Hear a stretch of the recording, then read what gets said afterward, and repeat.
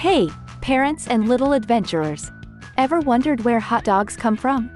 Dive into a world of wonder with the new children's book about cellular agriculture.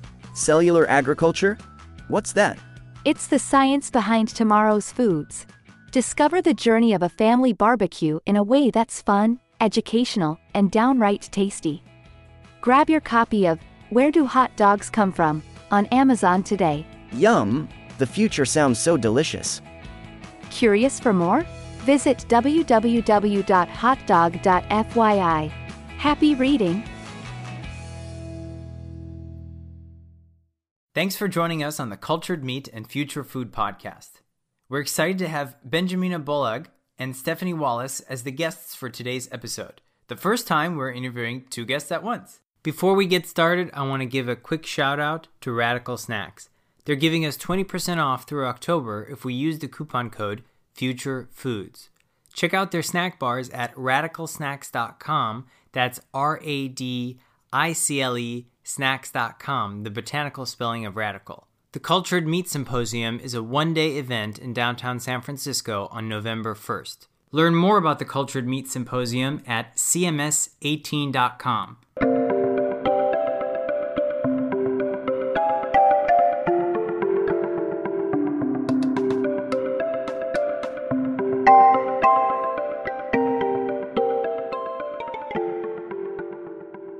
Benjamina has a master's in chemical engineering from Imperial College. She has experience in fragrance and flavoring, 3D printing, and digital marketing at PepsiCo's joint venture with Strauss Group. More recently, she founded a company selling portable chargers to companies including Four Seasons, Ritz, and the Intercontinental. Stephanie is passionate about solving big problems. She earned her PhD at the University of Bristol, working on the development of induced pluripotent stem cell models of Alzheimer's disease. She has nearly a decade of experience with stem cell biology and differentiation. Prior to her PhD, Stephanie worked in a biotech startup specializing in the development and supply of an innovative in vitro bioincubator, Quasivivo. She also has business development experience and holds degrees in neuroscience and stem cells and regeneration. Benjamina and Stephanie, I'd like to welcome you both to the Cultured Meat and Future Food podcast. Thanks for having us. Great, thanks for having us. We're really excited to hear about your company, Higher Stakes, and really what it'll be contributing to the clean meat industry. Can you tell us a little bit about yourselves and how you met and really how Higher Stakes got started? You heard a bit about our bios previously. And so I was working on a different startup where we were importing portable chargers and customizing them, selling them to large hotel chains.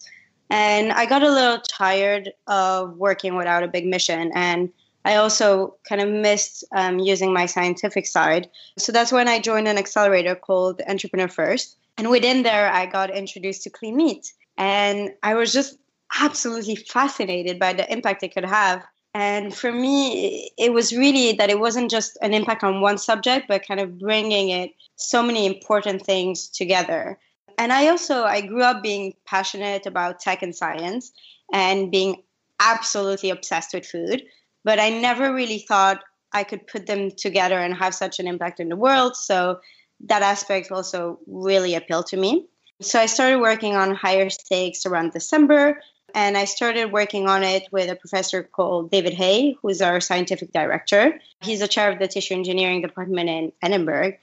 And later, Stephanie joined us as a CSO. So I brought on Stephanie. And maybe I'll let Stephanie, if you want to add maybe something about what brought you into clean meat and what appealed to you. I finished my PhD, which focused on using stem cell models to model Alzheimer's disease and frontotemporal dementia. Those are two types of diseases that affect lots of people, especially Alzheimer's disease. I've always loved the idea of using stem cells and sort of futuristic types of technologies to solve problems. The health of people is a problem that affects a lot of people, and clean meat is a solution that can help to solve those problems. So the wide impact of it and the fact that it is a big problem to solve and you can solve it using futuristic technologies, that's what appealed to me. Great. And why do you think that the world really needs to consume clean meat? And more specifically, what are your personal motivations behind it? And a lot of people are in this because of the environment, animal welfare, health. What are the personal motivations for you two? I think for me, it's hard to choose which one. I think it's really the fact that it's a mixture that's so unique with clean meat. Most subject that you'll go into will have either the health or the environment or the animal welfare, but it will rarely really have those three like so strongly together. So I think that's the biggest appeal. I have a slight tendency around the environment, but that's just from my chemical engineering degree. But for me, it's really the fact that it's those three so strongly together that was appealing. And the reason I think people really need clean meat is I don't believe, and I'm happy to be proved wrong, but I don't believe that the world will go vegan and that it will be a drastic change, because I think people don't change their habits and you have to find a way where you can mimic that habit. And I think fully mimicking that habit will be through clean meat rather than plant-based. And I think especially that clean meat, we want to get to a stage where we don't require all the saturated fats and all the salts that will have to be added when you're working with plant-based. So I think that's for me. And I don't know, Stephanie, if you want to add on something. There's a couple of major aspects for me. The first one is clean meat kills a lot of birds with one stone. There are a lot of government initiatives that are focused on making sure we don't have any disasters in terms of environmental disasters. And also with antibiotics. So the development of superbugs is something that is in the UK, and a lot of other governments are focusing on trying to combat. And there aren't that many solutions that allow us to combat superbugs in such an effective way as taking antibiotics out of meat production. So this is somewhere where clean meat can come in, and we can make meat without having to use antibiotics, which means that wider scale of people's health, that's going to have a huge impact. I'm somebody who loves eating meat. I see documentaries on the horrible things that happen to animals during meat production, and I also love animals. And it's something that in the past I've had to sort of push out of my mind, but it's always there. You always know it's a negative impact of meat in general. I don't eat chicken anymore because I watched a documentary on it, for example. And so if there is a solution that is able to clear up all of these aspects or all of these problems, I think it's one that we have to go down. We have to try and find out if we can make it work. Yeah, I think to add on that, I think most people, they don't thinking, oh, I really don't care about the environment or the animals or anything. It's not that people don't care, is that it's become a habit. People grew up with it, and it's the same way as people have lots of bad habits. It's not only a bad habit that people have. And I think it's going to be so difficult to do this as a large scale that having something like clean meat that can offer a drastic solution is needed, is necessary. Do you think that in the future we would look into the past and think that eating meat through animal agriculture is comparable to, for example, from a health standpoint at least, looking at smoking cigarettes today? Do you think it'll be that drastic? Well, for one, lots of people still smoke. So I hope we get to a stage where not lots of people consume meat. So I think from that aspect, I think we want to do something that's better, because no one's yet found an alternative that's so good that people don't want to smoke anymore. Whereas with clean meat, I think we have the opportunity to do that. I do think it's not even just from a health aspect. It's all the issues that is our environment is causing the animals, all of the more than why did we ever do this? I think it's more why didn't we try and find a solution more earlier on. It's always easy to look back and think, oh God, we should have done this earlier. But you can think that about everything. And I think it's just about now acting and putting more and more into it so that it goes as fast as possible together. How are universities in the UK supporting research in the clean meat field?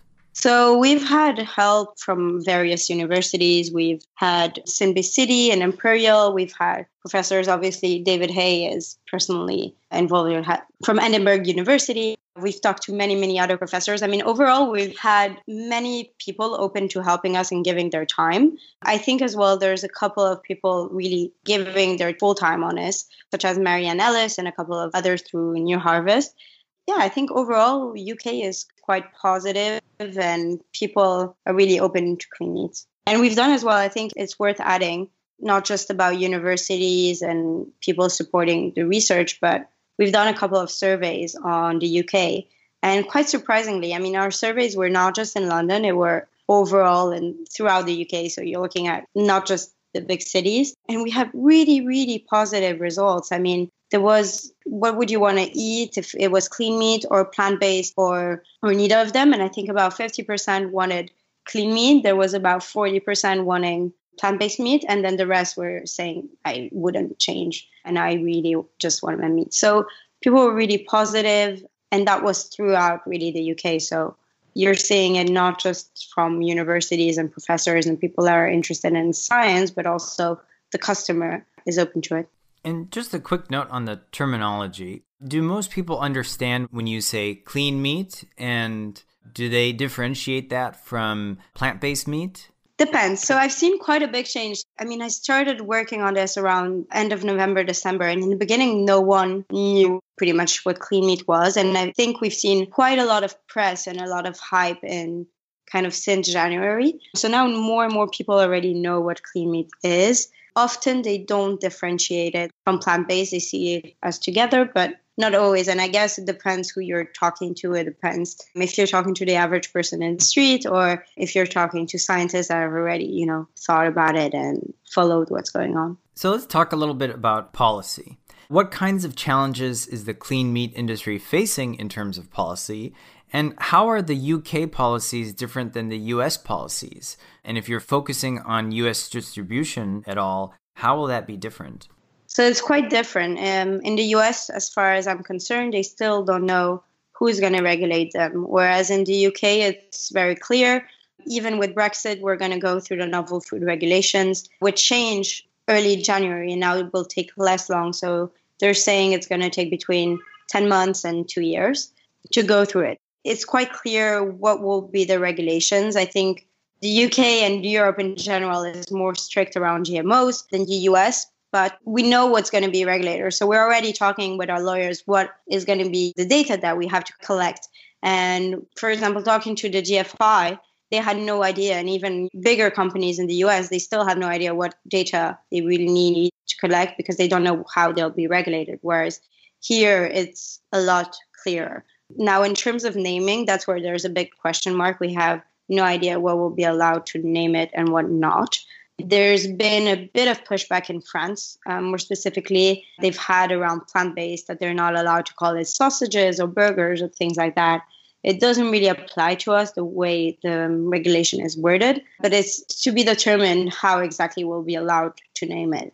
And we're pushing on that, and we're talking to people that are involved in that to see how it can work. But obviously, it's going to take some time, and it's going to depend how much pushback we have as well from the conventional meat industry. Tell us a little bit about how Higher Stakes is different. What kinds of meat is Higher Stakes working on? Are you working on ground meat, or are you focusing on more complex structures such as clean steaks? Higher Stakes is focused initially on creating non-structured meat products, simply because this will allow us to go to market faster. We do have an R&D plan in place, which will allow us to create more structured meat products, which will include things like steak, chicken breast is a structured product, that sort of thing. Before that, we will be producing minced type products, so things like sausages, for example, from pork. The reason that we've chosen to go with pork is because pigs are more similar genetically to humans.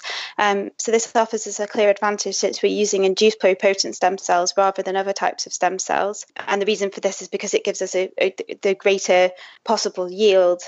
And there are a number of other benefits, such as you don't have to screen every time to make sure the cells don't have a disease, etc.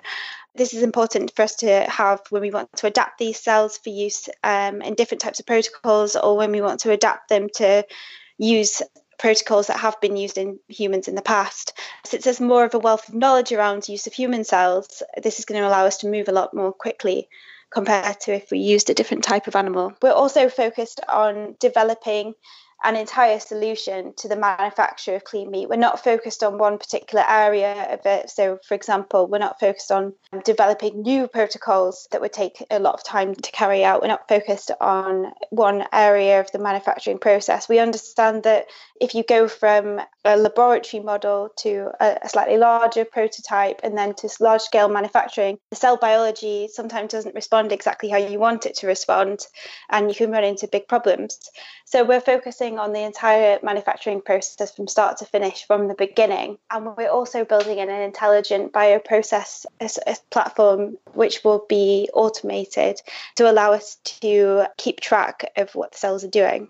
We have a lot of questions coming in regarding the types of scaffolds that are being used, FBS alternatives, and clean serum. And most importantly, where are clean meat startups currently getting their samples? Are they going to farmers and facilitating partnerships with farmers? Or are these samples something that you can order out of a scientific catalog? So when you're in the research phase of researching using clean meat, the current opinion is that you are able to use cells that you gain, for example, from a scientific catalogue, or that you obtain through an academic institution, for example. Or in the case of iPSC, you might have commissioned another company or have created them in-house. This is okay as long as you're in the research phase. Once you go into commercialization of clean meat, there'll be regulations around this that make it a lot more stringent, and you'll need to pay, for example, if you are using induced pluripotent cells, you'll need to pay a Yamanaka license. So you'd have to pay a Yamanaka license once you want to commercialize these cells. At what point before commercialization you'd have to pay a Yamanaka license is unknown, but certainly before you start to commercialize them, you would have to pay for that. So overall, basically, you can bring in your cells from any source as long as you believe that you have stringently tested them to make sure that they are what you think they are, they don't have any abnormalities, etc. You can use them to carry out your scientific research to make sure that your processes work. But the moment you want to produce clean meat, you'll have to go through extra regulations, which are currently unclear. How open are other clean meat initiatives when it comes to sharing information and intellectual property? It seems like the industry is in a big race. Is this something that's true? Do you feel like that? And is there collaboration between the different startups? I think it depends on what. So I think most companies talk to each other, and I've talked to probably the majority of companies out there, but we don't exchange information on the things that are the most important. I think the one where I've seen the most collaboration is around regulation, just because it benefits us all if we all go through regulations. But I think you have to keep some information private, and the way things are structured, you have to keep your own IP. I think in terms of race, it's a bit of a dangerous idea to call it like that, just because you're working with a product that's really cheap, right? I mean, for now, no, but we want to get it to a stage where it's going to be really cheap. And the goal, even if you get to one restaurant, that's not going to mean you're making billions of dollars, right?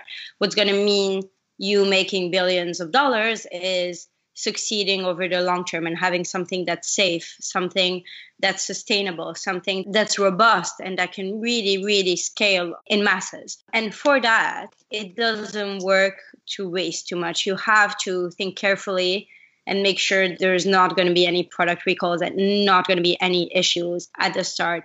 So I think talking about it in terms of a race is dangerous, but that doesn't mean everyone should share everything. For things such as regulation, I think it's absolutely important to work as a whole. For things when it becomes more private, talking about specific protocols, specifics in how are you reducing media costs, what is your exact process, what is your scaffold, what type of bioreactors, all these things have to be proprietary to the company. Now, what we've seen happen in the medical industry is that a lot of pharma companies are quickly patenting and then being very open and transparent. This is not generally to help other companies, but more around being transparent with the public. And we really want to avoid something like what happened with the GMOs happening again, right? I think with the companies mature, it could get to a stage where once we make sure that our idea is protected really well, then we can share it so that other people don't have to start from scratch. They just maybe pay a small amount to license us or things that are a lot more easier and that will allow transparency with the public on what we do. We're always interested in collaborating where we feel like it's going to add value to the company, allow everyone to reach the goal of getting to higher stakes as quickly as possible. But we do need to be careful when it comes to protecting our IP, and that is something that all clean meat companies are probably going to be quite aware of when they're going forward. Yeah, I think adding on collaboration, I think we're constantly on the look on like what are the best technologies out there. And if we feel like a technology that's existing is better than what we could ever do, then that's amazing, whether that's another cleaning company or that's completely a different company. So I think collaborations are extremely important. What we're finding at the moment is that some people are more open to collaborating and some companies are very much so against it. So I think everybody has their own sort of ideas about the best way to go about commercializing clean meat. Where we stand is kind of in the middle, where obviously there is some information we keep private, but we're also kind of open to helping out and making the community as a whole advance. What are you most excited about and looking forward to in this coming year when it comes to the clean meat space?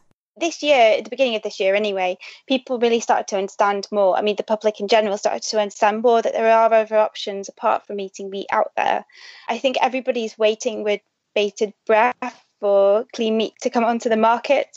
So what we're really excited about seeing is further public involvement, people asking us more questions, that people becoming more aware of clean meat so that we can see the future sort of shaping itself and the public becoming more open to the idea of it. I think in terms of our company specifically, we're really excited to really get things going and be able to expand our team, do all our plans and actually be able to execute on everything and move forward. You can get in touch with Benjamina and Stephanie on LinkedIn and learn more about Higher Stakes at www.higherstakes.com. And that's stakes with a STEAKS spelling. Benjamina and Stephanie, do you have any last insights for our listeners today? Sure. We're planning to start launching some events. Initially, they'll be in the UK and possibly some other areas in the UK where we can talk about clean meat more. We're looking forward to inviting people there because we want to understand what people's opinions are of clean meat further. Hopefully we'll be coming to the US to plan some of those dates as well, and we'd love people to join. So if they want to pop us an email, then we can let them know when they're coming up. Yeah, I think just to add in terms of insight and how people can get involved, as a company, we're facing so many massive challenges. And I mean, the technical one is the one that we personally feel we can solve.